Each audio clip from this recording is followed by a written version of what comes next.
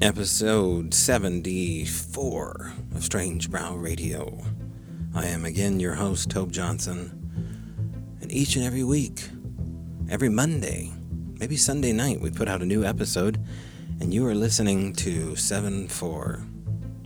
I guess it feels like a milestone for some reason. I remember having 75 cents in my pocket. Felt so much better than 74 cents. You can play 3 video games. You can play three games of Double Dragon for 75 cents. Now, there's a deep pull, Double Dragon. Vintage arcade games rock. Well, I really went off the deep end here with this diatribe, haven't I? Haven't even told you about our sponsors. And we'll tell you more about them in a second. But first of all, our guest today is Suzanne Ferenchek of the Back 80. Let me tell you about her in just a moment.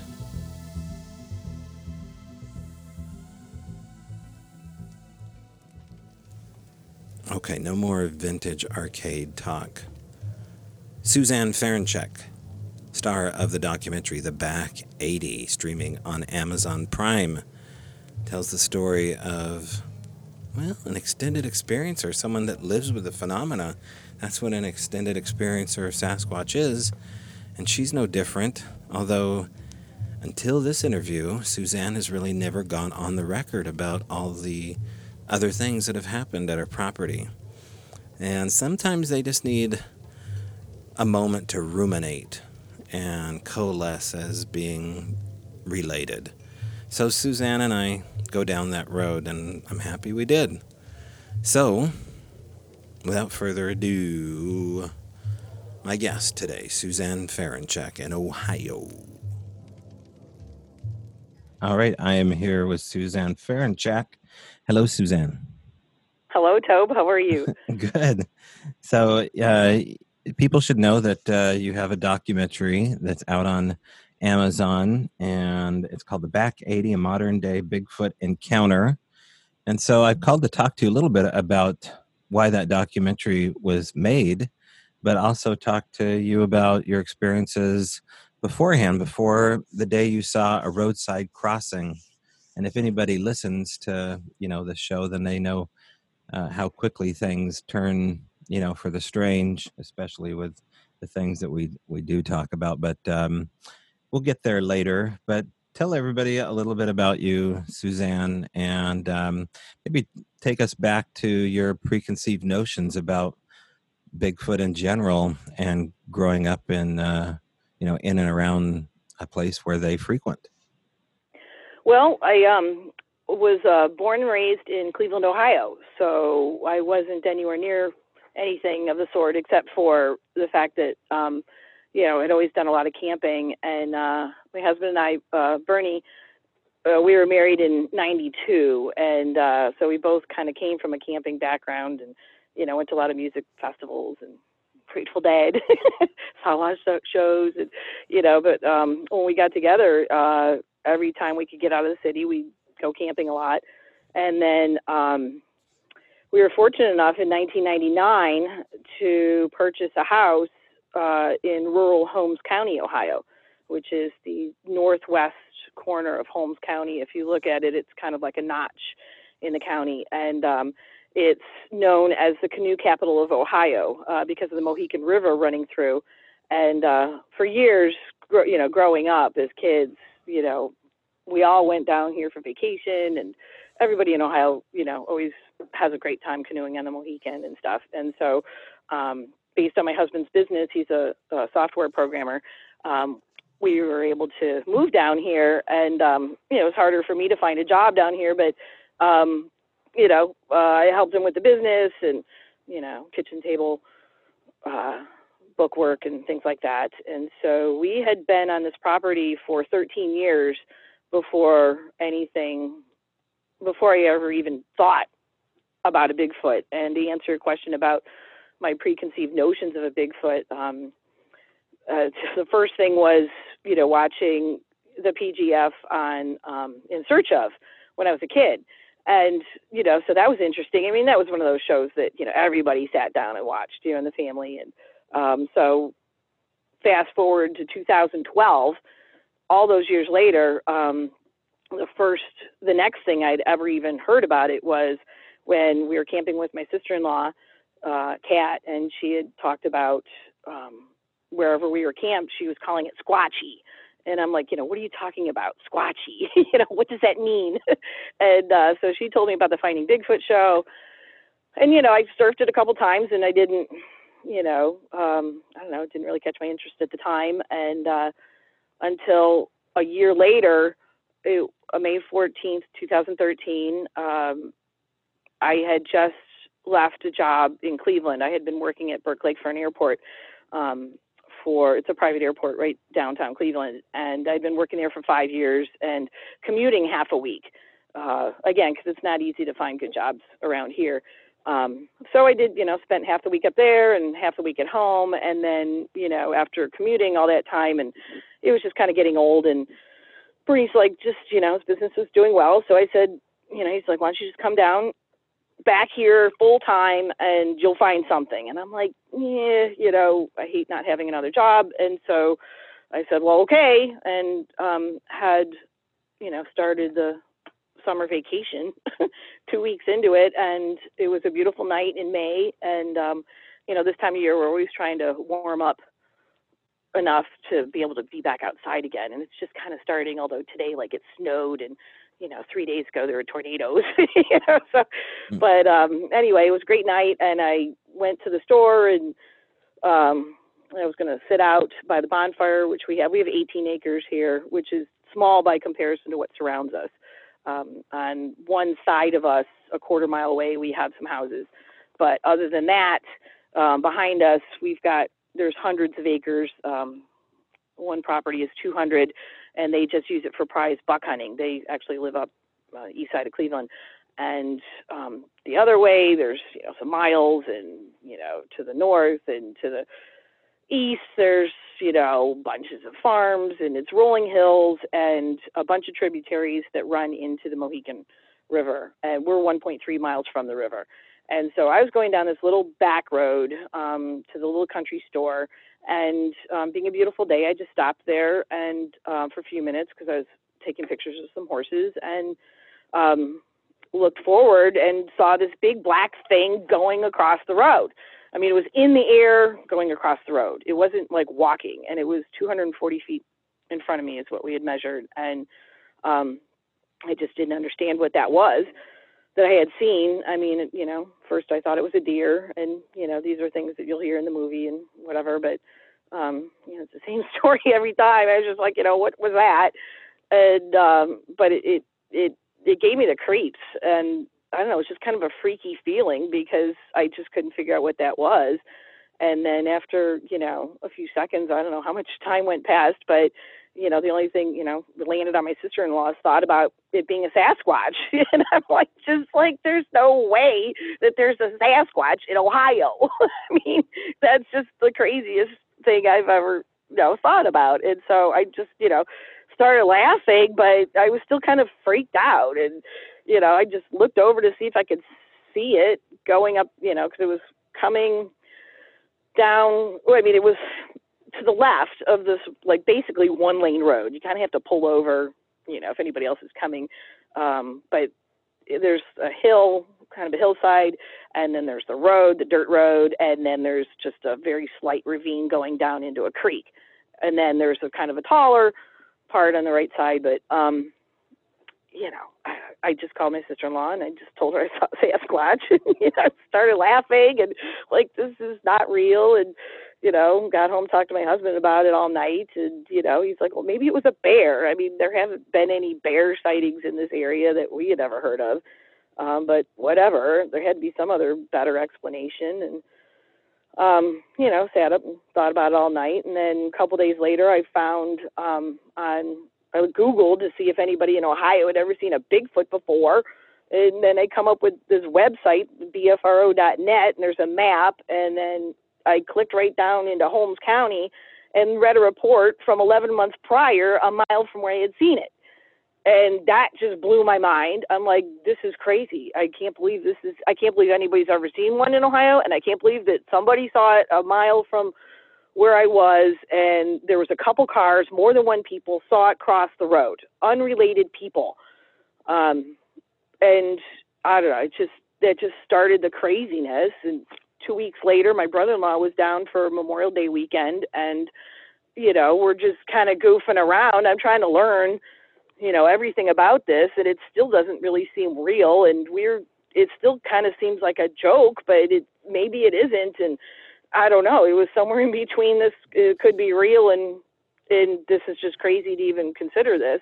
And so we went to YouTube, and we're listening to all these howls and all this crazy stuff, interviews, and so we were just goofing around, just throwing out howls in the middle of the afternoon for fun. And then later, just like, okay, we're done with that. And then we went out to the fire and hung out there for a while listening to tunes. And 1:00 in the morning, my husband went to bed, and my brother-in-law and I were just sitting there, and we turned off the tunes, and we're just quiet. And all of a sudden, my brother-in-law, without warning, just lets out this huge screech, just like from the depths of his frustrated soul. He let out this huge screech and broke the silence. And it was 35 degrees out and dropping, which was just terrible for a Memorial Day weekend. But we had this huge pile of wood, and, we were warm. And I'm like, hey, good wood, Barry. That was awesome. And it sounded like one of those screeches that later I'd heard Cliff Bergman do. And a couple seconds later, this screech came back at us. That sounded just like what he had done, but it was loud, and it was like from the direction of where my sighting was. But I mean, it was like super loud. I mean, like right freaking there on top of us. And I didn't even know what to think. And I just looked over at him like, what did you just do? What just happened? And then while I'm trying to figure that out, he did another screech, my brother-in-law, and it was just, he did another really, really good one. I mean, without telling me he was going to do it or having any sort of reaction. And, and then, sure as hell, this thing comes back at us, and it was this screech, and it went into a howl, a huge howl, and it just trailed off. And I had like a little mini meltdown. I mean, I started laughing like uncontrollably because I was just, for me, after listening to my family for 2 weeks, give me hell about, you saw Sasquatch, kind of thing. I'm just like, what was that? It just, I don't know. I had tears coming down. I mean, we said this, it's like every cell in my body just was like buzzing with, I don't know what, but it just was crazy. And, I talked to my brother-in-law about this a couple of years later, and I'm just like, God, that second one was loud. And he's like, no, I think it was closer. I'm like, oh God, you think about that. So that was the start of it. And, just the end of summer in August, we had a whole canoe group camping with us at our back campsite here, and this new girl said she saw it in our back field, and I didn't pay close enough attention to her to, it was this big fog would rolled in, and I didn't see it, and you would think I would have paid better attention, but I don't know, I didn't. But I talked to her about it a couple weeks later. She fessed up to everybody. She thought that we were playing a joke on her.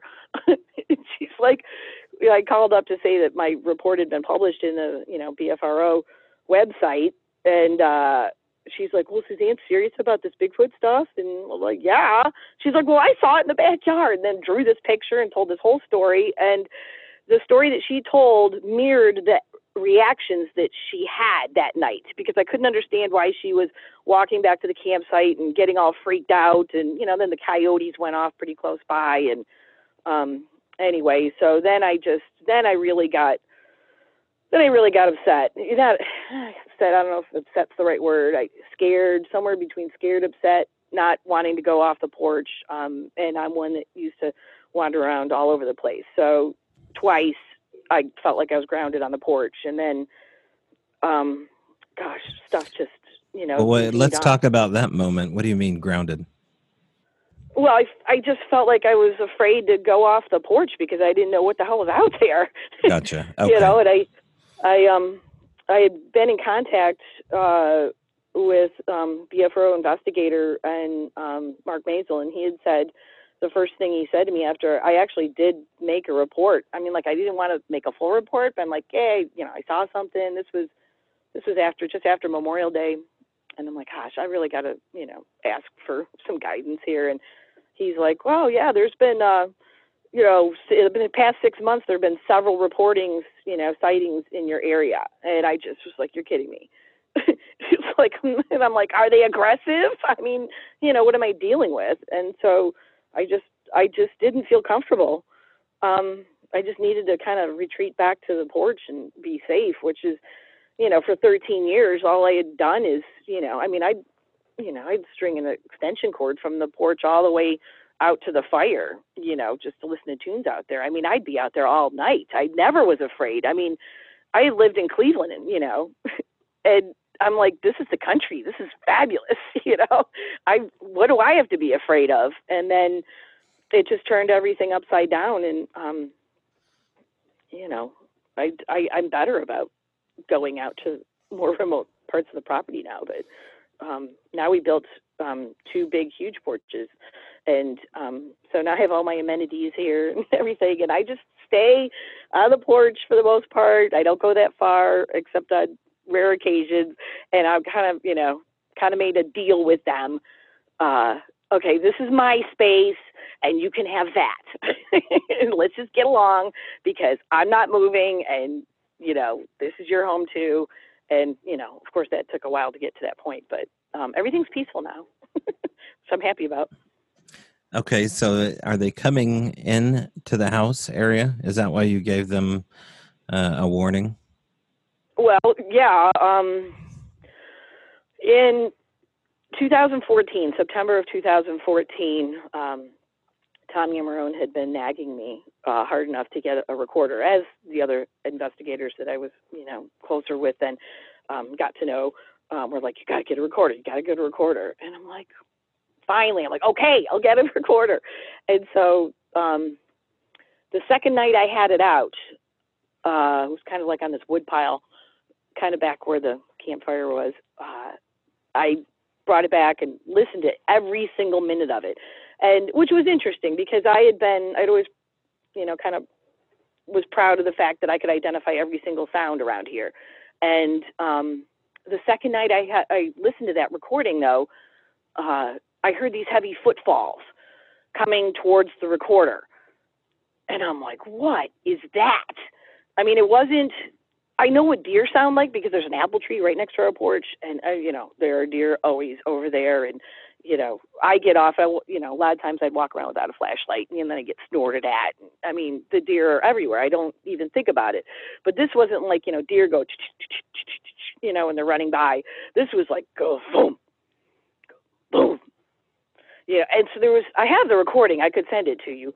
But it just was freaky. And so our family lives, you know, both of our families live up in Cleveland, and we have a second home up there. We fixed up, and Bernie's mom lives in now. And so I, you know, putting the headphones on all the in-laws, you know, they're hanging out, you know, like, hey, listen to this. You know, how you like me now? What's this? And they're all just like the faces, you know, so great to see their faces. So a month after that, I was sitting on the porch and, again, not the porch we have now, but my back was towards the side of the house, towards what I call now the creepy hill. And I heard the same heavy footfalls approaching me on the porch. And this was somewhere around 11:30 at night. And I can't even tell you what that moment did. It could have done in terms of damage to our lives. Because after that, it approached, I could hear the footfalls sound exactly like the recording. And then it stopped right over my right shoulder and was standing there breathing heavily. And if I were to put my hand up over my right shoulder, that's where the mouth would have been. Now there's this lattice that we had on the edge of the porch, like if the kind that if you grow clematis or ivy or something. Sure. But it didn't have any ivy on it, and it was just this thing was there, and it was loud, and I froze thinking about the fact that there's no way that this could actually be happening right now, and like just get a hold of yourself. This is just not happening, but it was, and so I just picked up the recorder, my computer, and I walked into the house, backed into the house, and I didn't come out for 2 solid days. And then I told Bernie that the dream is dead. I can't live here anymore. It's not fun. I can't even be on the porch. This is out of hand. And, in between 13 and 14, there was a lot of stuff. There's knocks and trees going down. And I just, none of which could be proven to be anything other than, I don't know. It was a rough time it took me a while. It took me a couple of weeks to get to the point where I was seriously not going to, I told Bernie, okay, maybe we'll stay. But somebody had told me that you just need to make a stand and you have to talk to them. And I'm like, that we're talking to these things, And I'm like, well, what the hell? What else do I got? I got nothing to lose. So I'm marching the trash cans down to the end of the driveway, and I'm like, listen, we have to live here together in peace, and you have to quit scaring me. And I appreciate the fact that this is your home, but this is our home, and we got to figure this out. Well, let's talk about this moment here, because it sounds so alien to people that don't deal with this, but having a talk with the woods, I know how crazy it feels to do it, but describe to people what this is like, because literally you're going out there talking to the trees. You don't really, and tell me if I'm wrong, you're not seeing anything at this point. You're just basically, You're going out there kind of winging it and hoping that this works. Just describe how you felt when you did that. I was mad. Yeah, and I was talking to the air. I was talking to I don't know who I was talking to, but I was just putting it out there. And I was mad, and I just wanted, it came from the heart.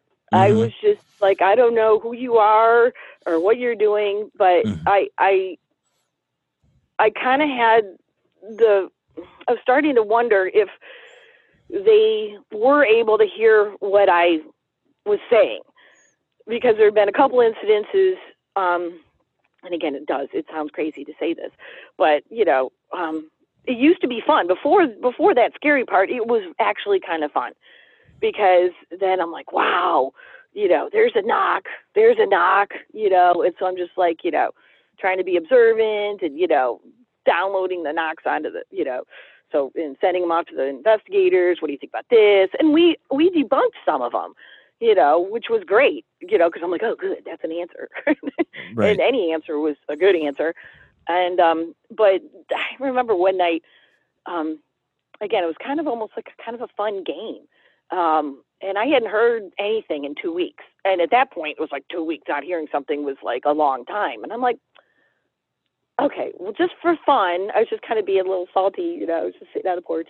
And I was just like, well, if you're here and you're supposed to be so big and strong, then why don't you show me how big and strong you are? It's like, I don't know, a couple of minutes later, all of a sudden this huge tree goes down on the creepy hill 100 feet behind me.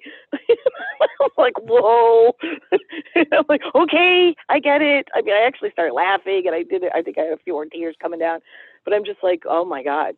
They just heard what I said. Now, but then, of course, I can't prove that because trees go down. Right. Are you still doing that at that point, Suzanne? Are you still talking yourself out of the phenomena constantly, or are you full on knowing that they're coming to your house? Well, when the thing screamed at us in May of 2013, I knew it was real. I knew it was real. Now them being around after that with like the knocks and stuff, I was trying to be skeptical. But again, I had great investigators around me, and God bless them for it. And they're like, he's got Sasquatch fever.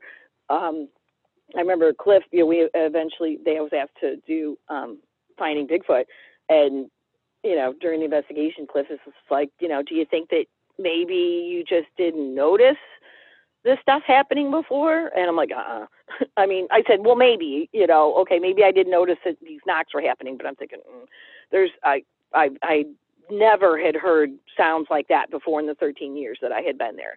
But then all of a sudden it started happening. So, I mean, I was pretty convinced that they were real. Now, them being able to hear what I was saying, that was kind of interesting. I just kind of kept stacking up examples. But I was still just trying to get evidence. But then also trying to figure it out. But then also, trying to turn off the people looking at me sideways, and not taking all that personally, and just like, okay, it's just me and them, and I'm just going to sit here and listen and see what happens. Let's stick with them listening to you or understanding or hearing what you're saying. What other examples do you have that they potentially were listening?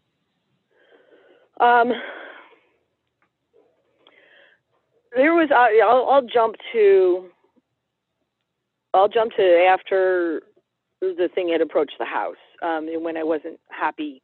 There was one of those weekends right after that had happened. We went up to Cleveland for the weekend, hang with the family, and I was just so happy to get out from here, and it felt like, I felt like I just could breathe. And so I had a great weekend in Cleveland.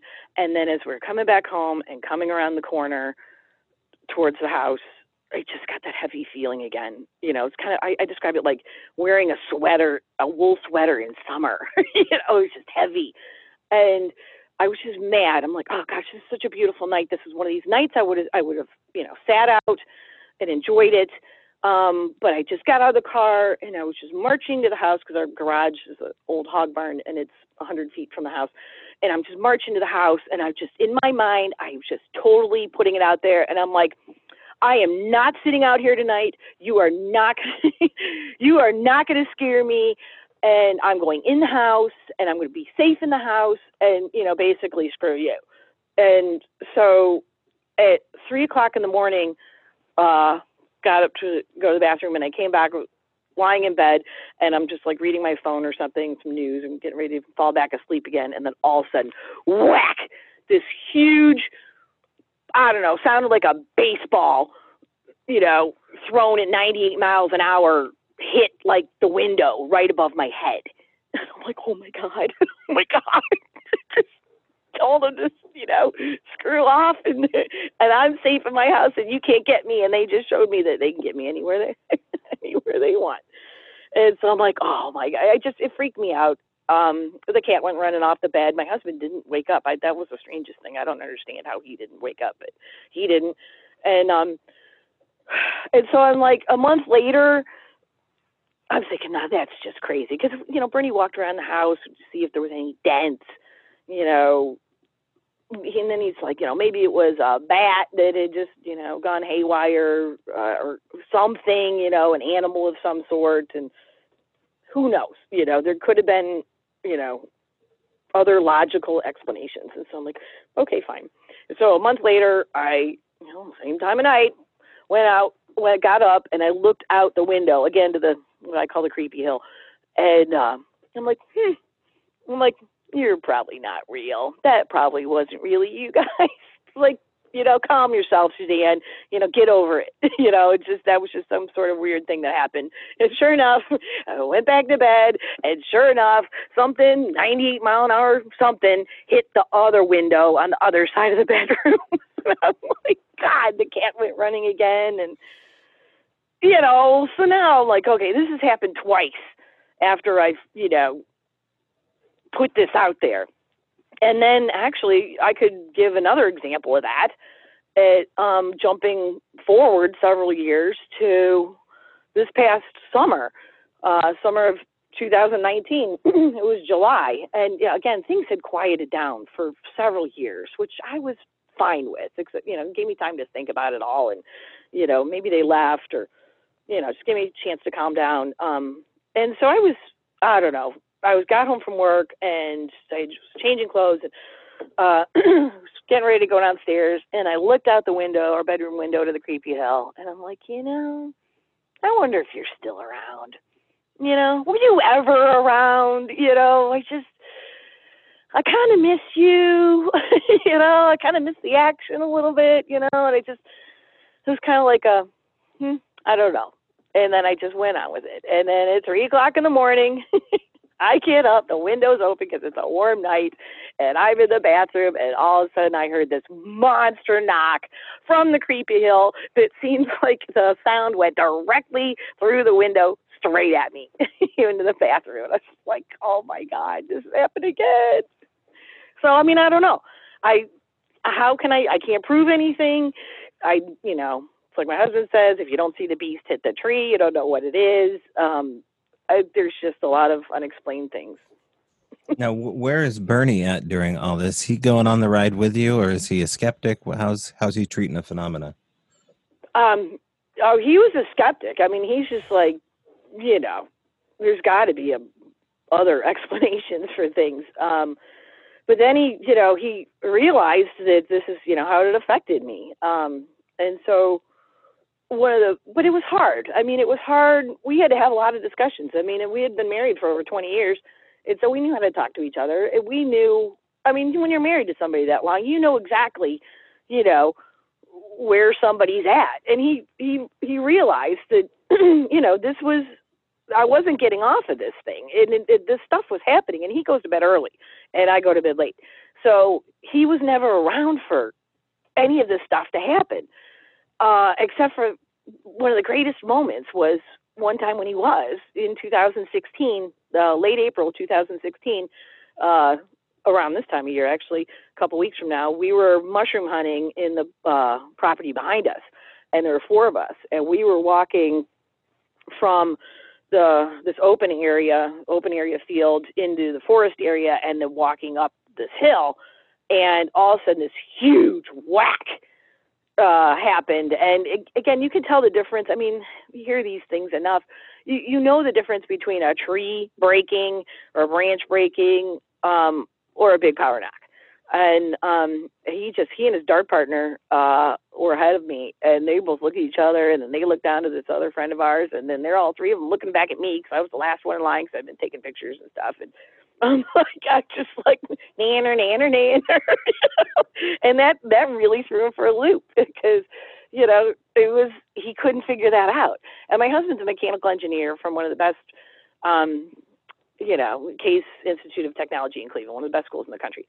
And, he studies these things in a very scientific manner. And so what was so great about him is that a lot of times he would just keep me calm through all of this and offering other explanations. But again, it was we had like a little bit for the first time, something that we didn't have in common together. But now, I mean, he's learned a lot as much as I've learned.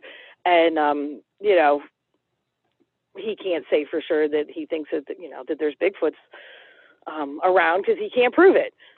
And who can, kind of thing. But it was great to have something happen to him too, that he couldn't figure it out. And it's kind of funny because some of the other weird things you said we're going to talk about a little bit later, I kind of felt were directed to him actually, because there were things that were physically moving around here in ways that had no business scientifically doing what they did.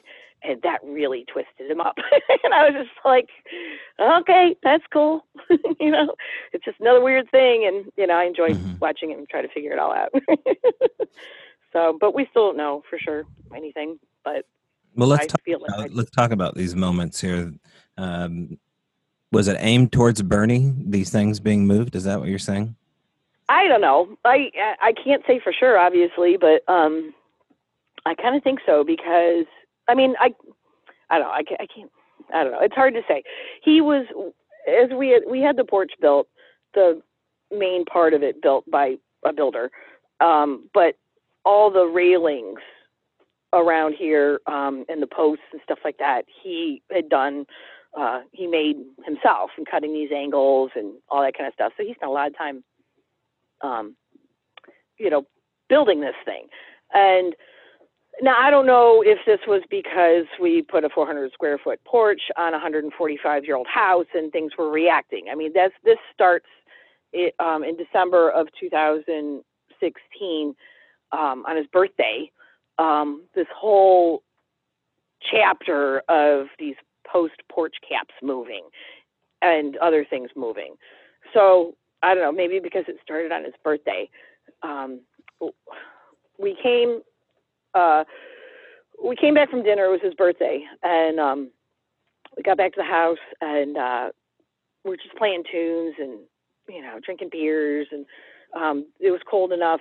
We kept the beverages outside, and within a 20-minute period, the post caps, which were not glued down, the two of them at the bottom of the steps were tilted at angles that were equal to each other.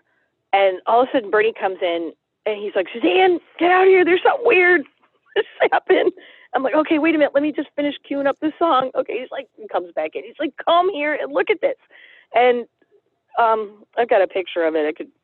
We had to recreate it because he was so upset. He went and picked them back up and put them back the way they were supposed to be. But he couldn't, to this day, and if you've ever talked to him, he'll tell you that he cannot figure out for the life of him how two of those flat type porch cap things that were snug on top of it, he didn't want to glue them down till the warm weather came because, just for the glue setting up or something, how both of them were at, the angles that they were matching each other. And after that, well, there's some other things that happened after that, but as far as the porch caps were concerned, it went on for a year and a half. And I wouldn't let him glue the things down because I'm like, this is interesting. Well, now wait. Okay, so this kept happening. Yes. Okay. And by porch caps, you mean the little fittings that go on top of beams that are like for railings, like the little caps, decorative caps? Yeah, there's the railing, and then there's like a post, and then the decorative cap that goes on top of it. Okay, and he hadn't glued it so they could be slipped off and repurposed or posed or played with by something that had hands. Right, but you had to yank it off. But yeah. Gotcha. And so that's why he couldn't understand because, again, being a mechanical engineer, he was trying to figure out what would do that. And, of course, I'm asking a lot of questions of my people around me, going, what can do? I mean, and I would hope that if anybody can help me figure that out, anybody out there that has an idea, I mean, I went through, a whole forum of people asking them what could have done this, I mean, is there, something that, is there gas coming up? But Bernie's like, it still didn't make any sense that the two of them were the two opposite angles of each other. And it happened within 20 minutes. And there was a huge light on those steps too. So it happened around 11 o'clock at night with a huge light on them. And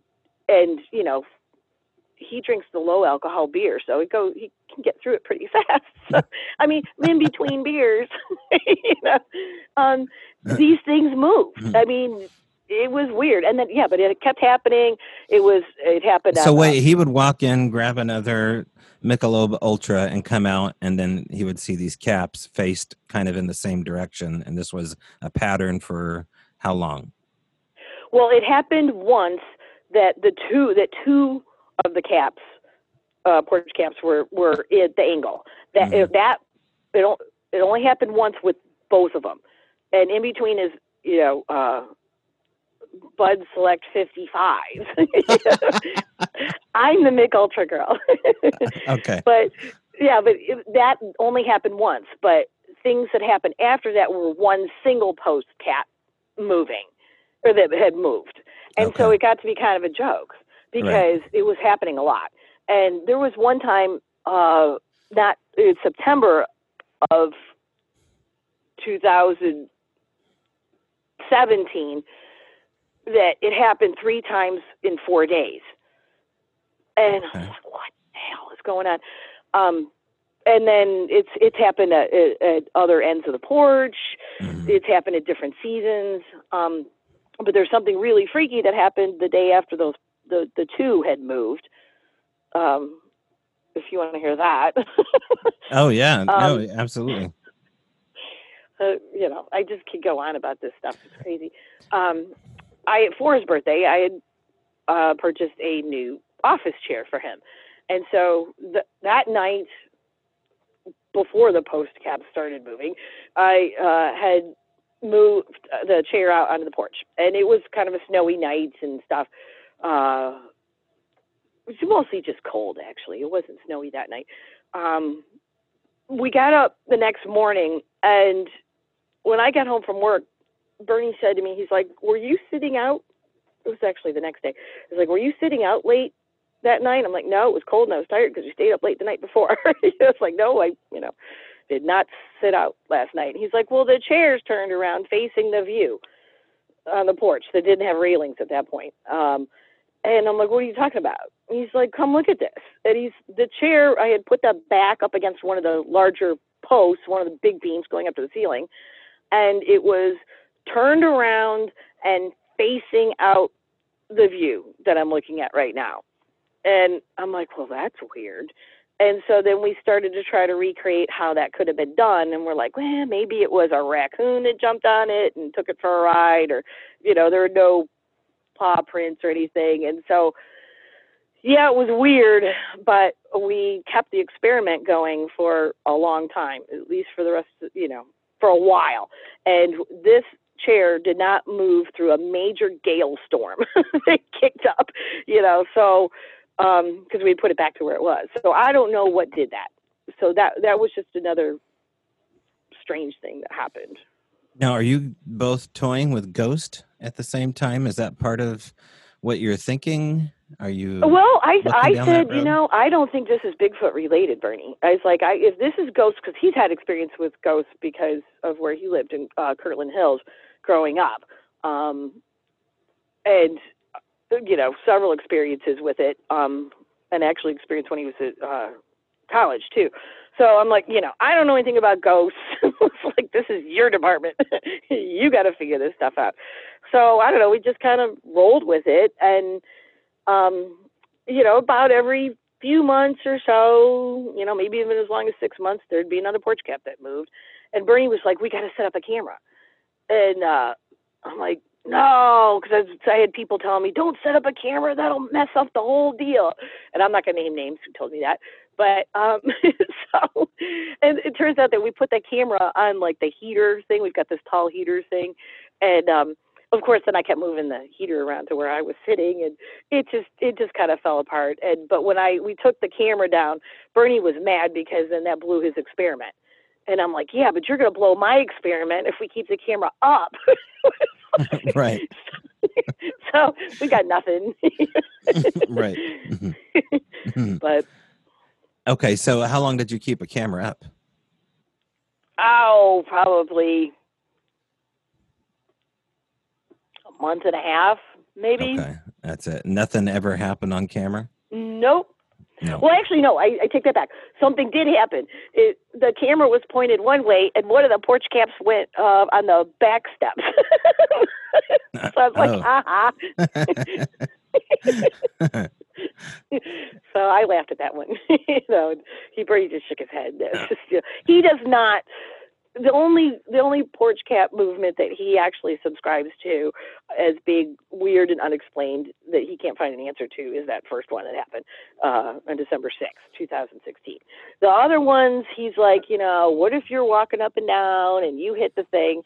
So at night I would try to do that, and I'd like try to scratch my back on them, try to see what it would take for me to actually move them. And there was no way that, unless you're like coming in with like a 2x4 and you're really whacked it off. But it kept happening though. And then after a while, it actually kind of got in my head about it. And I remember talking to the one unmentioned friend once, and I look over, I'm like, oh my God, it just it happened while I was sitting there on the phone. I mean, unless I just sat down and I didn't notice it, but it was right next to me. The one post that was right next to me. I'm like, okay, I can't handle this anymore. Game's over. And I told Bernie, all right, we're gluing them all down. Game's over. I feel like I'm a little lab rat, just, okay, let's see what she does now. And so Bernie's like, thank you. I've been wanting to glue them down for like a year. So we Right. glued them all down, and nothing happened after that. So it was just, I mean, I feel ridiculous even talking about this to some extent because I don't know. There's no explanation for it except, I don't know. Well, the camera part's really interesting. The fact that something happened away from where the camera is, a I love similar that. trick. Yeah. Yeah, I do That was too. great. I just was like, that was a great moment for me because I'm like, see, told you. Mhm. Now, But before that, did Bernie ever talk about anything following him ghost-wise from, residence to residence? Did you ever have to deal with Bernie's ghost?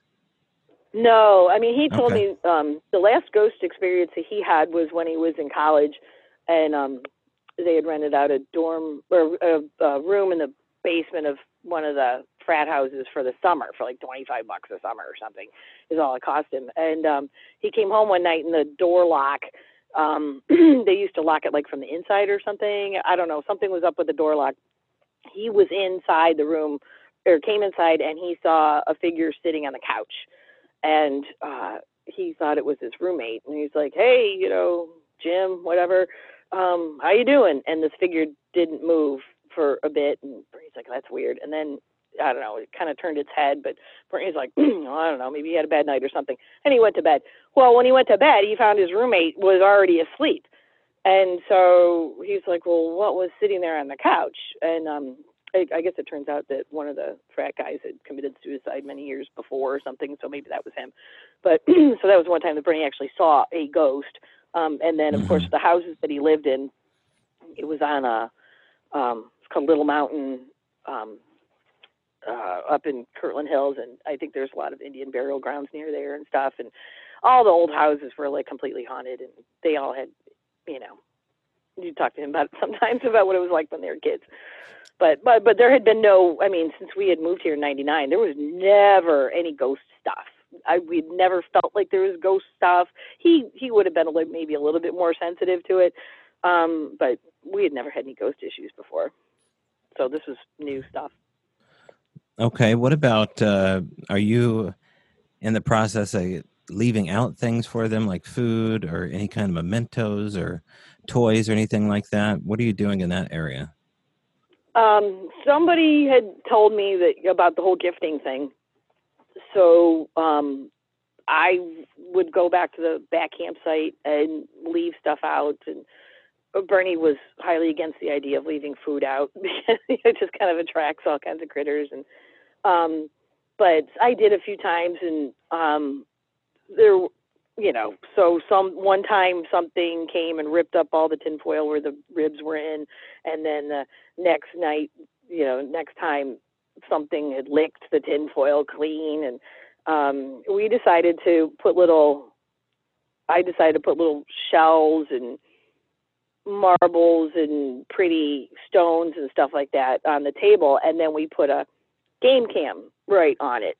And we found all kinds of interesting things that got up there, including there was a deer. He put his nose up on there because I'd come back down and stuff would be moved around. I'm like, ooh, that's interesting. And then we'd check the game cam, and there was like a raven, sitting on the table. Our cat made it all the way down there, was on the table. So I mean, stuff moving on the table is just a bunch of wildlife doing what they do. So, but I don't do anything other than there's no gifting or anything like that going on here. Okay. So you've never had items arrive? No. There was one weird stick thing on the ground that looked like somebody told me, well, that's a glyph. And so there's sticks that fell in a strange way. I'm like, oh, cool. So that's what a glyph looks like. Oh, all right, let's watch it and see what it does. And it didn't do anything except for keep breaking down every time my dog stepped on it or something. So I don't have glyphs, and Mhm. there's none of that. Okay. What about inside the house? Anything happen inside? No, nope, nothing inside the house. No. Nope, Okay. no basement issues. Nothing. I can go down in the basement in the middle of the night. No fear. Hmm. Nothing strange in the house. Okay. What about lights? Have you seen any strange lights in or around your property? Yes. In 1999, right after we had moved here, in the middle of the night, got up, go to the bathroom, and I looked out the window to the creepy hill, and between our house and the hill, there's all these big, well, big, baseball size lights. They look like baseball size lights anyway. Maybe ping pong ball. I'm not sure. Which is kind of zooming all over the place. I mean, just zoom here, zoom here, zoom here, and it was just like a whole bunch of them. And so I wake up Bernie. I'm like, wake up and look at this. And he got up and he looked out the window. He's like, wow, man, that's weird. And so we're just like, what is this? I was like, okay, welcome to the country. We just moved from the city. Okay, I guess strange things happen. And so we asked the farmer down the road, have you ever seen anything like that before?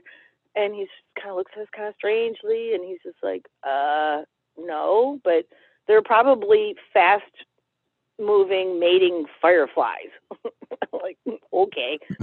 It's like, wow, those are big fireflies. Yeah. And boy, they must have been moving real fast, but Right. that was really strange. So Yeah. I don't know what that was. So the neighbors in general, the farmers, people that live out in the country, how close are they to you? The closest to us, south, a quarter of a mile. And there was a lady there, elderly lady. She's in the nursing home now, and there's people renting there now. And then a couple other houses right there on 211. But then if we're going north up our road, maybe a mile is the next house. And our house is close to this county road. The front of the house is close to the county road. So there is traffic going up. But then if we look west, a mile and a half to the river, and there's a big hill, and so there's three sides. I don't have hardly anybody. So if you look out into the trees, you can't necessarily see a porch light on or anything like that? Only if I'm looking to the south. Okay. Not there's just the one direction. Mm-hmm. But other than three sides, no. Okay, and the farmer's excuse for mating fireflies, what do you put that as far as like 1 through 10, the likelihood that he was accurate, 10 being the most accurate? Do you think that's a possibility?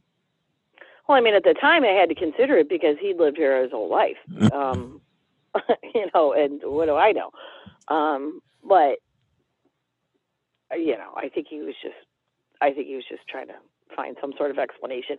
But what was interesting about him is we went down, and they have a massive fireworks display down at their place, and we went down there, or I went down there on 4th of July. Bernie wasn't with me, and this was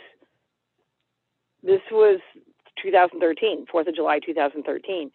And, I'm like, I'm not going to tell him anything about this Bigfoot stuff. He's going to think I'm nuts. But then, of course, I did. And he's like, he got this look on his face. And he's just like, I told him about the scream. And he's like, he called this other guy over. And he's like, Bob, come over here and listen to this. And Bob comes over, and the farmer tells me the story how they had just in the end of May, or whenever, turkey season is here, May sometime, that he and his friend were hunting turkey before dawn, or getting in position or whatever. And they were in the woods. One of them was in the woods, and this huge screech came at them. And his hunting buddy came out, the seasoned hunter came out of the woods. He said his face was as white as a ghost, and said, did you hear that? And the farmer's like, yeah, I heard that. And he's like, what was that? And he's like, I don't know. And then he's kind of like, it's interesting. It was like watching his mind kind of connect some dots. And so he called this other guy, Bob, who's got this property that's actually right down on the river, and they just come down during the summer and on weekends and stuff. And so he tells Bob this story. And then Bob's like, well, yeah, my kids heard something do the same thing. They were all camping out, on the property, and the dog went running into the house, and then something screamed at them. And so I think, and not to mention the other stories that were going on around here. I mean, I just think that there was I think there was one. I think it was a juvenile. I was just after all this time, I think about it, try to think of what it was, but I think it was kind of like a 19-year-old type male running around just causing havoc everywhere. But yeah, no, nobody around here would ever even talk about Bigfoot. I mean, I've heard UFO stories in the Eagles. Everybody around here's got a UFO story, and I'm not into UFOs, but just for fun, one night I went and asked every single person in the Eagles. I'm like, okay, do you see a UFO? Do you see a UFO? And if they hadn't seen one, they knew somebody that did. But nobody in the entire time, 13 years that we had lived here, had ever said anything about a Bigfoot. And so I go marching in there, and I'm like, all right, peoples, you guys have lived here your whole lives. I mean, there's the people in Loudonville stay in Loudonville, and even if we've lived here 20 years, we're still, city people or whatever, but these people have been here for generations. I said, okay, well, cough it up. Who's seen a Bigfoot? And nobody had ever said that they had. Eventually some stories came out, but nothing. There wasn't anything around here until like 13, 14. Right. So, I mean, after your initial sighting in May 2013, and you hadn't seen anything 13 years prior, you start having all these occurrences on or near your property, sometimes right there on your doorstep. So how would that be? What do you think? What are we missing here as far as their ability to recognize who you are or where you live? I mean, what do you think about that? Well, it's it's the unending question that I spent hours and years doing here, is asking why. Why did they show up? Why were they, allegedly interested in me? And so I try to, think about why that could be. And from the year that I saw him, the farmer down the road had taken out a nuisance permit. So this might have something to do with it. He dropped 70 deer in like 1 year. I mean, he just took them all out. He and his family, he got booted off of the lease from the lady across the road. She was really mad. But I mean, we had hunters, our good friends forever, that would come down all the time, and they didn't see anything after that. But he would shoot these things and then let them lie or lay, whatever the correct English is there. And they just, I don't know, maybe they were coming in and chomping on all the dead deer that were laying around. Either that or they were feasting on them all. And then after, the farmer killed them all, they left. I mean, that could possibly be it. As far as our particular geographical location, I remember the one night I kind of had a eureka moment. Is I'm, trying to learn about the patterns, and people talk about, terrain and cover and water and food and all that kind of stuff. I mean, okay, yes, we had so many deer here that they were eating 6 rows into this, guy's corn crop, and he was mad about losing all the money. Okay, I get it, but there was just an abundance of everything here, food and everything. But this hill that I talk about, I kind of started thinking about it one night, and the hill juts out almost like a peninsula, where on the left side of the hill, on the north side of the hill, there's a field, cornfield, whatever they were planting that year. And there's trees on top of the hill, which is our property line. And then on the other side, the south side of the hill, is our house and our yard and all that kind of stuff. On the east side of the hill, it was a perfect lookout to this whole bowl, this valley of, a couple fields, a stream running through, another field, and then the big, huge block of forest, which is one of the biggest blocks in Holmes County. And I'm like, this is perfect for hunting, because anything it could create, this will bridge 2 different sections of this area.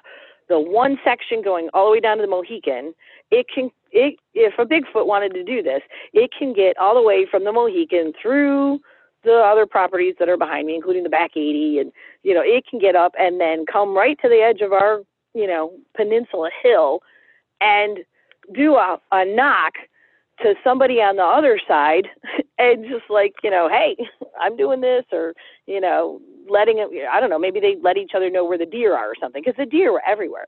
And so there was one night I was sitting, as an example of this, I was sitting on the front porch, which I don't do that often because of the road. And, unless the wind is, hitting me from the west, it's a good place to go when the weather's bad. I just sat here one night and I heard this big knock, and I'm like, oh, that's so cool.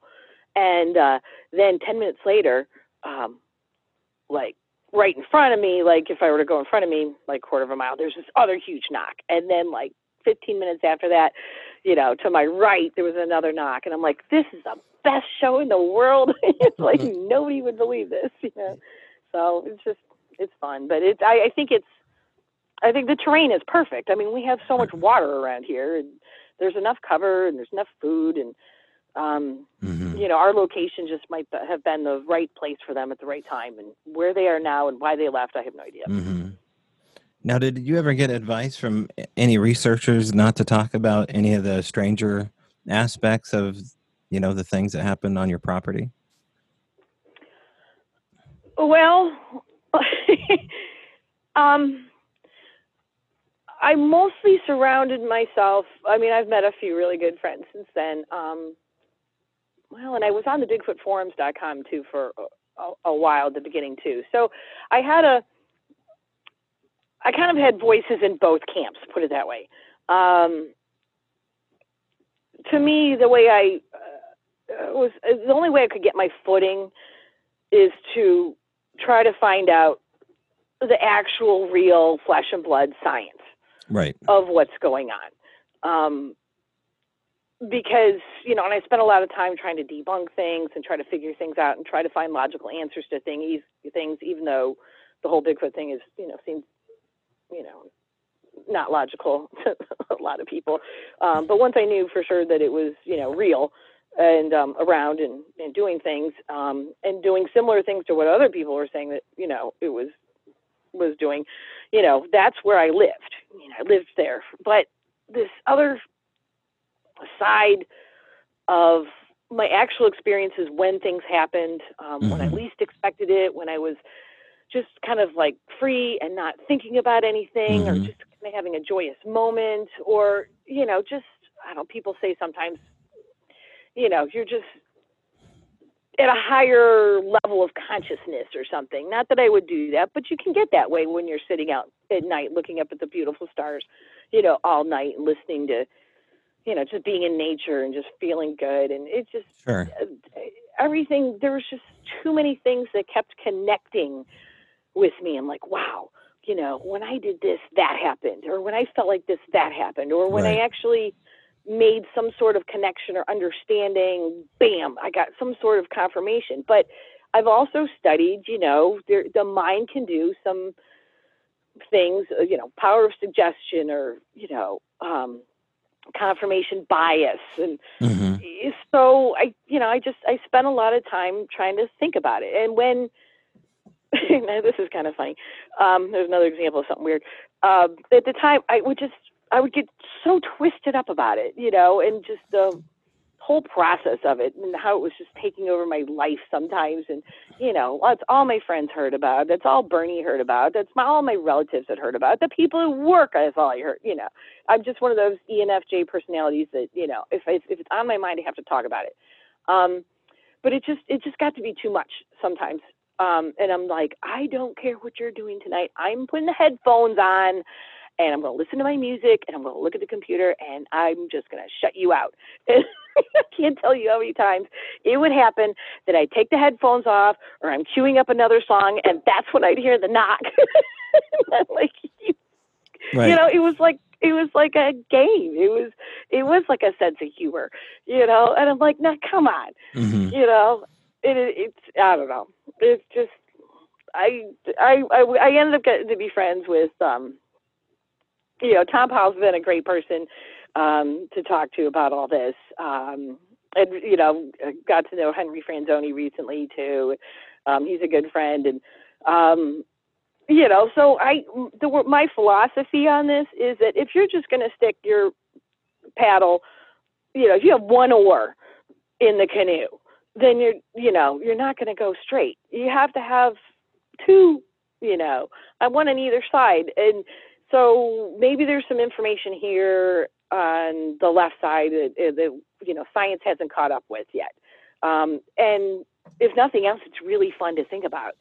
And then there's the other side where it's just like, okay, we just got to keep moving, and we need solid science and things that are provable. Otherwise, none of it's not going to do anybody any good. Everybody's going to be laughing at us and think we're all just a bunch of crazy YouTubers or something.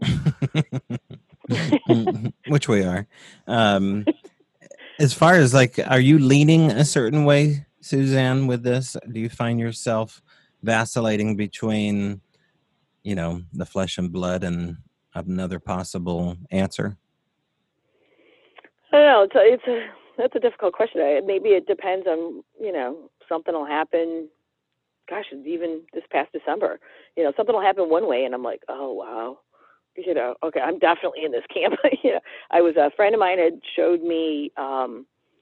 She's from Canada. Showed me a First Nations wave that they do, and I came out on the porch one night, and it was cold, but decided, spend a little bit of time outside, Christmas season, beautiful stars, and I just for the fun of it, I was feeling all festive. We'd been wrapping presents and stuff, and I just looked over the woods, and I'm just like, hello, and I did the wave, and I immediately got tap tap, and I'm like, whoa, I'm like, seriously? I'm like, that just happened? But then I'm like, maybe it didn't, so then I go back over to the other side, and then I'm like, this is crazy. You have to stay, in the science, flesh and blood. But then I'm like, then something else happens, and I'm like, wow, but that just feels so right to me. And so I'm in the other side. So I think about it all, and I try to, one thing I'm really good at is identifying who is smart in this Bigfoot community, and who knows things. And I'll listen, to all the smart people. And it doesn't mean that, like, okay, if this one tells me this, then I'm just going to say, okay, yeah, you're right. Or that one says, no, this one's wrong. You got to believe this way. No, I'm not, I don't sway in the wind in terms of who tells me things. I just take what their information, their good information that I'm so grateful for, that they've done years of research, and I'm the beneficiary of. And I'm like, wow, okay, this is what, this is what the information that they're looking at. Now, how does that apply to what I'm looking at? And I did my husband runs programming software for people that take job interviews for large companies. And so it's like the psychology software, I forget what they call it, but there was one time when he had to test his new tabulation system or whatever, and so he's like, here, sit down, you have to take this test. I'm like, okay. And so he's going off to the store, and he comes back, and he's like, you're still doing it? I'm like, yes. I'm like, go away, I'm figuring something out. And so it turns out it spit out like 26 different reports on me, which I was like, okay, well, what's it say? I'm not going to read all these reports about myself, just give me the highlights. And he said that it showed two things. One is that I test really on the far end for trusting people. So yes, I recognize that, that somebody tells me something, and I'm like, wow, really? That's wild. And I think about it, and I guess I learn the hard way sometimes when I find out people are BSing, which everybody does in this field at one time or another. That you discover that somebody's trying to BS you. But I seriously would take it in. But the other thing it said was that it said I'm a B9, and I'm like, well, what does that mean? And he said it just means that I test really high on the end of discerning patterns. And so I guess over the period of time that I've been here, and it's been a very standard, research area. The only thing that changed was the porches, but I could tell when things are happening or not happening, and so, or when things are different. And so after 20 some years, I've connected some dots, but can I say that any of those dots can hold up to any sort of solid research? No. But do I believe some of this, telepathy or whatever it's doing. I mean, maybe it's just like your dog that watches you incessantly and you think your dog knows what you're thinking, but because it knows what you're going to do. I mean, I don't know. I don't have any answers yet. When it comes to one of the things you mentioned here, I wanted to ask you if you ever thought about things happening at 3 a.m. Did you find that the number 3 was coming up as far as like three raps, 3 hits, things happening at 3 a.m? Was there? Did the number 3 mean anything to you? I never thought about that except for, I mean, the fact that maybe that was just my body clock that got up at that time of the night. I don't know. Mm-hmm. But no, it wasn't. No, I never had anything 3 like that before. Okay. What about dreams? Did you ever find that you had really strange dreams? Did anything prophetic happen? Were you ever communicated with? Anything like that? Yeah, that was. I haven't had a Bigfoot nightmare in a while, but I could tell you that it was. I'd have them quite a bit. What was great is that we were camping. I was camping out at some sort of Bigfoot event. One was about a year and a half ago, maybe 2. And there was this guy who was from the BFRO, and he was a psychiatrist. And I'm like, really? I was like, well, let me pull my chair up next to you and get some like free, free time. Sure, yeah, get some free couch time. Hell yeah! I'm like, what do you know? And I did. I talked to him about these nightmares, and I felt like I was being yanked out of my body, and I didn't like that. And I would, I don't know if I was screaming or moaning or something like that. And I can't tell you how many times my husband had to wake me up. Suzanne, you're having a nightmare. You're having a nightmare. And I mean, it's just, and he told me, he's just like, there's trauma. You went through trauma. And so, yeah, you have nightmares. And he's like, when was the last time you had a nightmare? I'm like, it's pretty good. It's about 6 months ago. He's like, okay, well, that's good. And so it's just, yeah, I mean, it wasn't always getting yanked out of my body, but there was just, I'd have Bigfoot nightmares. Were these dreams different than other dreams or different than other nightmares? What do you mean yanked out of your body? Well, I didn't have any. I wasn't a nightmare kind of a girl before that. There was times when I felt like I was being pulled out of my body, and like I just felt like I was. Mm-hmm. I don't know. That's just how I could describe it. I felt like I was just being pulled, like I was moving away. Mm-hmm. I was, and I didn't like it. I was like, I know. So I didn't, and it wasn't always the being pulled away part. Mm-hmm. There was other times where there was one time when I was, I saw myself on the front porch and there was a little one there, like really short one, and it was just like hanging out, like, kind of coming up on the steps or something. I'm like, wow, you're small, but then there was other times when there's just, I mean, I don't know, it's a Bigfoot nightmare. It was a nightmare when it approached me on the porch. Mm-hmm. Somebody said, why don't you turn around and look at it? Like, no. Then I'd really be in trouble. What about I didn't turn around and look at it. Suzanne, what about paralysis of any kind during your nightmares? Did you ever have sleep paralysis? Yes. That's yes. I hate that. Hate that. Yeah. So that was probably when I would be vocal, and that's when Bernie would wake me up. Okay, so describe this. Do you mind talking about this? Yeah, I mean, that's fine. I mean, as much as I could, remember of how that was, except for, being horrifying. Okay, so you're awake when this is happening? No, I was in a dream. Okay. When you're in a dream, you think it's real. You think you're awake. Mm-hmm. And then, thank God, when Bernie would wake me up and I'd be like, oh, God, think I was a dream. Right. So these But, are you know, these are night terrors. These aren't nightmares. These are to the point where you're, reacting physically, and Bernie notices this. so yeah, so there's, I guess, there's a difference between nightmare and night terror. Night terror is when you're screaming and Right, being right. loud. Like, well, yeah, I mean, if sleep paralysis, the way I always understood it, is that you're awake and you can't move and you feel a presence in the room. Well, I don't know that I felt the presence in the room. Okay. I think it was, I think it was all in my mind, Mm-hmm. whatever my mind was doing at the time. And, Mm-hmm.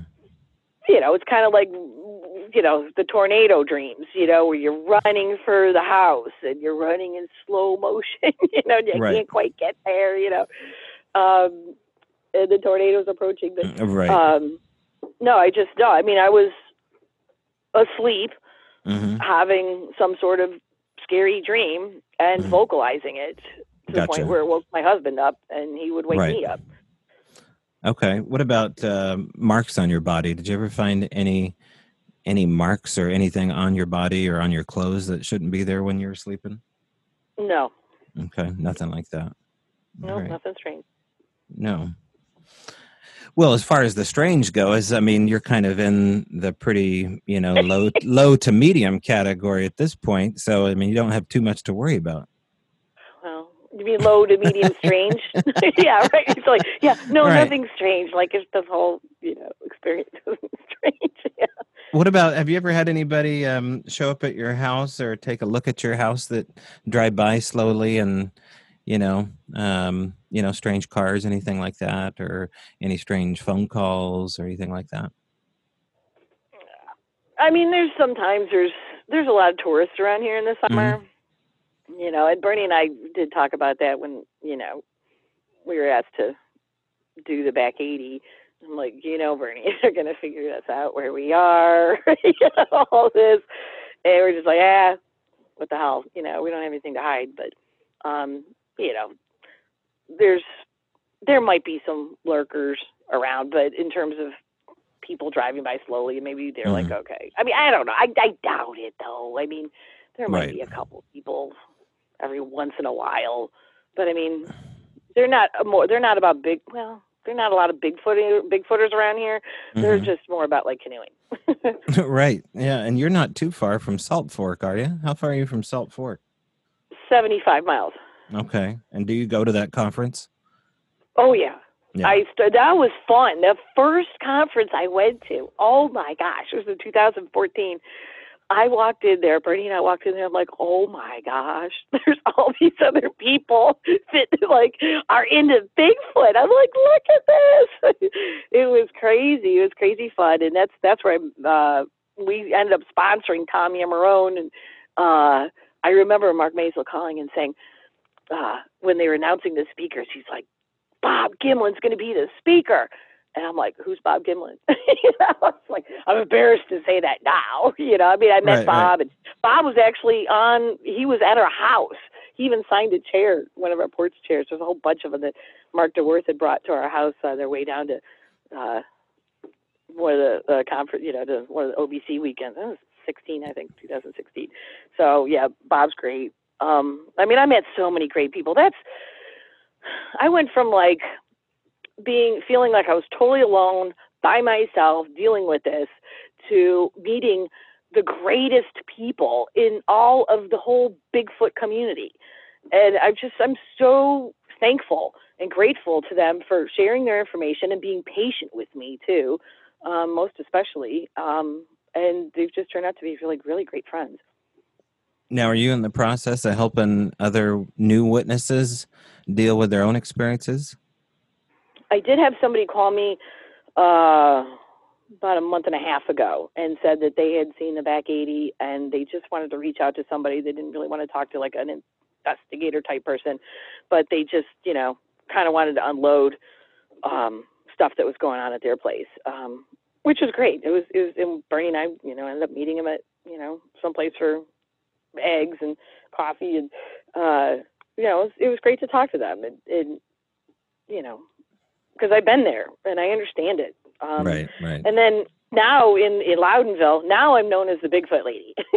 Which is kind of funny. So it's like anytime, which is great because I was like, yeah, anybody's got any stories, let me know. So everybody knows that if, there's anything going on, and there's, some people that have come forward about stuff that was going on with them in 2013 that was very interesting.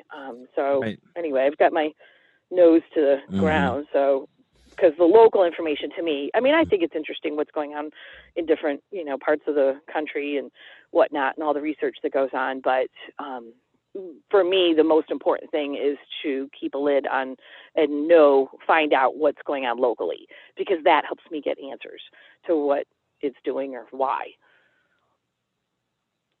Oh, there we go. Sorry, I had you on mute there for a second.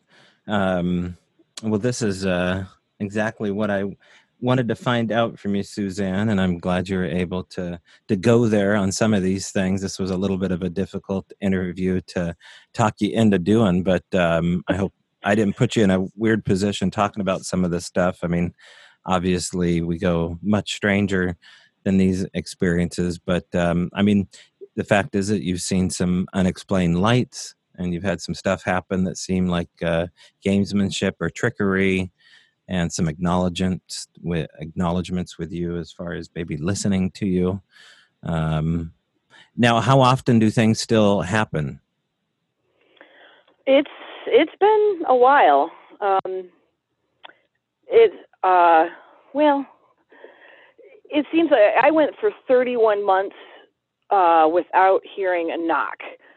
And from April of 2016 to the end of November 2018. And then one night I heard a knock. It was like after I was singing a song, like my favorite song from high school or something. Like, when you sing Nobody's Around. And after that, I heard this knock. And I'm like, wow, that was a knock. That's exciting. But I wasn't sure. And then it was like maybe 6 months later, I heard another knock. And then I had gone to the Hocking Hills Bigfoot Conference. And I was so impressed by everybody, keeping good logs and things like that, and writing things down. And people had been nagging me to just write things down. And so one night I sat down here outside on the porch and at the table and just cranked out 13 pages of everything that happened and the timelines and how I felt and how I reacted. That night I heard 9 knocks. And I'm like, oh my gosh, it went from like nothing to 9 knocks. It was like 360 degrees around me. And I got 6 of them recorded. The other 3 were, faint enough that didn't really come, but I heard them. And I'm like, wow. I'm like, so now does this mean that they're reacting to what I'm doing because I'm putting all this out sincerely and, just writing. And so that was kind of strange. But there's 2 other incidences. I don't know how much time you have, but I'll try to make it quick. But that happened here that I didn't mention about. There was another seeing a light thing, and then there's that. And then there was another thing that happened with the Chief Wahoo little rally post that we had that kept getting yanked out of our yard, and that was crazy. But the one night, it was February of 2015, and it had been so cold for like 2 weeks, like below zero, and stuck in the house for like, just tired of being in the house, and it got up to a balmy 22 degrees. I'm like, oh wow, this feels warm.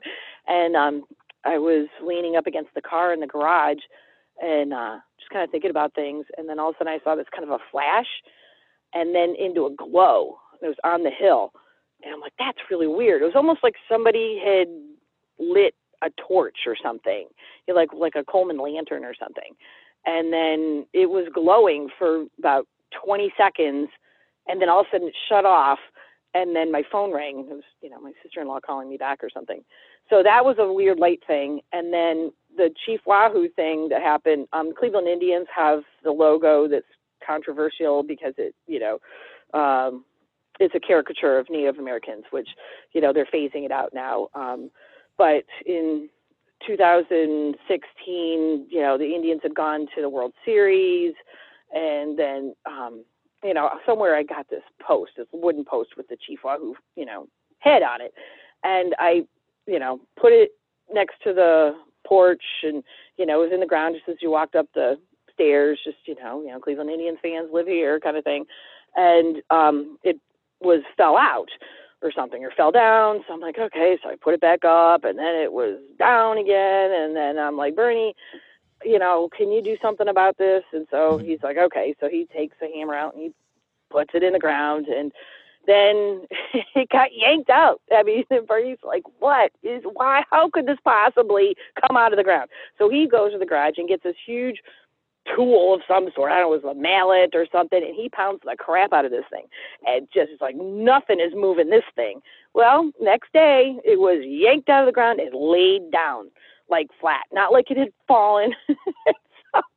So I was laughing with Tom Powell about this. He's like, why that is, Yeah. And he's like, that's why the Indians have won the World Series since 1948, because of that logo. So anyway, I put some sort of like little Bigfoot talisman together. It's like, I'm not pulling it out of the ground. I think we got to get this thing up. It's good luck for, the team. It's like, it's not good luck. So maybe I should take it out before the So anyway, that's about the extent of all the weird things here. So yeah, I don't know. And I don't know. I'll keep listening. I don't know. Nothing else major weirds happened since then.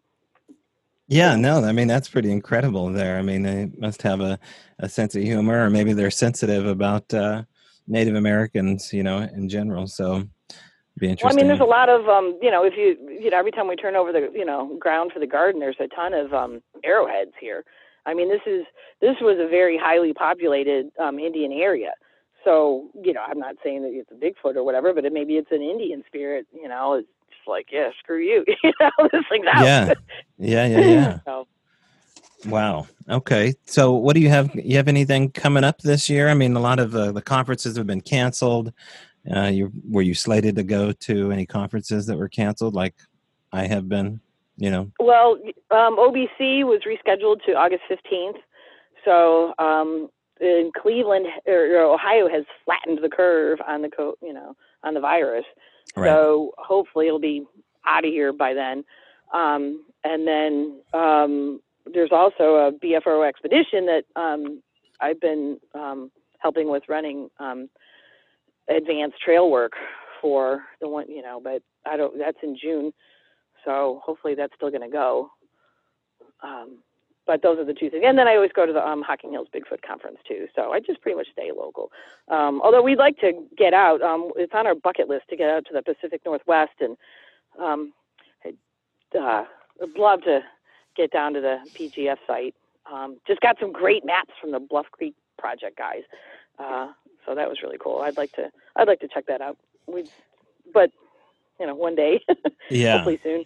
No, I mean, this would be the perfect time to be out in the woods. So many people are self-quarantined right now. Not that I'm suggesting you break out of quarantine, but I would imagine the Redwoods would be pretty spectacular if you could find some decent private property to roam around in Northern California on, or something like the PGF site. But it would be great. I'm at least fortunately, I'm we're happy here. I mean, I've been, we've been here since, for a month now, kind of thing.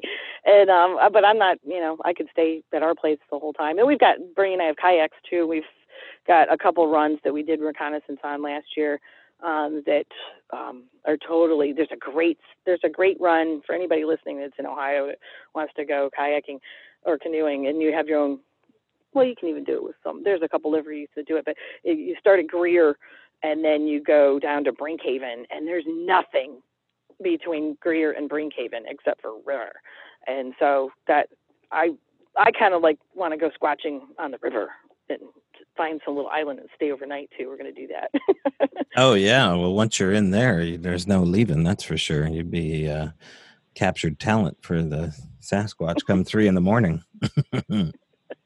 Yeah, another like little lab rat thing. That's right. The one thing I felt a lot of times I'd get mad about, because I'm just like, I felt like they're like, oh, let's see what she's going to do if we do this, and I felt like a science experiment, and sometimes I just like, quit it. Mm-hmm. Yeah, absolutely. Well, thanks, Suzanne, for talking to me this evening. And I imagine you're probably going to stay up late tonight and see what happens. Of course, the recorder's always going. So. Yeah. Well, thank you, Tobe. You've been very kind, and I know I talk a mile a minute, and I get all excited about this stuff. So No. going into it.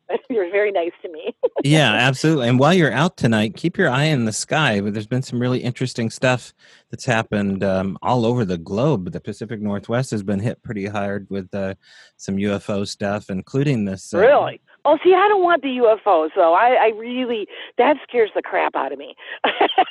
I do not want any UFOs, but I'll look at some other, the stars are gorgeous tonight. There you go. Just look at the We've been cloud covered for quite some time, so I will keep an eye out there. And is there any message, since you seem to be very well connected to all of this stuff, is there a message that you want me to send out there from you? Oh, no. I wouldn't even pretend to know a message. So much of this is guesswork, and it should be fun. Sometimes it takes a turn for the really weird, and it feels like it's, there's something important happening. But I think your attitude about it, you're such a likable, fun, nice person. And I sense that over the phone. I wouldn't change a thing. I wish more Bigfooters had your sensibility. It would be a lot easier to hang out at conferences if they were Suzanne's at every booth or Suzanne's at every podium. So, no, it's just been a delight. And maybe we'll find each other in the woods here soon and be able to have one of those Michelob Ultras. Oh, that'd be great. And thanks for all the great work that you've been doing. I just keep it up. I really enjoyed your conference last weekend, and I'll be following you. Okay, Suzanne. Have a good evening. All right, Suzanne Ferenczak, everybody. The Back 80. Check out her documentary, please. She's up to. She's got stuff cooking, I think, in the old Bigfoot pot. So check out her Facebook page, Suzanne Ferenczak. I'm sure she'll friend you if you're the right kind of people. Okay, so what do we have? We have an audiobook that I should be promoting. And so let's do that. If you want to hear the Al Moon story front and center, there's a 4.5-hour labor of love called the Al Moon Lab, a shared paranormal experiment. Sounds that you've never heard before, a story that's never been told before in that detail. And you can find it for $3 at strangebrowradio.com. There's a link. You go right to the link. It will take you to the PayPal account. And there for $3 on SoundCloud, you can download the file. And there's a lot more for $3 that you can get than just the audiobook. So what a bargain. There's quarantine webinars. We're going to be doing strange strolls up there. Those are like Choose Your Own Adventure, YouTube series channel deal. Anyway, check it all out. strangebrowradio.com, or you can go to paypal.com/strangebrowradio and become a PayPal member. For $3, $6, extra content at the $6 window, and $3 you still get a whole lot. So check that out. strangebrowradio.com has it all. And we're keeping that updated. Also, possibly coming up in June, the Wolf Creek Inn is opening its doors in Southern Oregon. There could be a State of Bigfoot conference that I'll be speaking at. I'll tell you more as I learn more. But things are loosening up here in Washington State with quarantine. Masks are being ripped off like burning bras. I don't know what that means, but things are coming off, including these dumb masks. They're not dumb. I shouldn't say that. A PSA, please wear your mask. But man, if we can take them off and just be done with this, then I'll be happy. But right now, keep your mask on. Keep your bra on, too. Strange Brow Radio does not encourage you to burn your mask. All right. In the future, we will have more quarantine webinars being downloaded to the Patreon page. And next week is my strange stroll to the Hidden Hill Cemetery or the Sorceress Hollow. And so go to YouTube, Strange Brow Radio, and become a subscriber. Like on our videos and see what's going on with our first strange stroll. And yeah, Should be a good time. All right, folks. Be careful out there. And, of course, I will see you in the trees.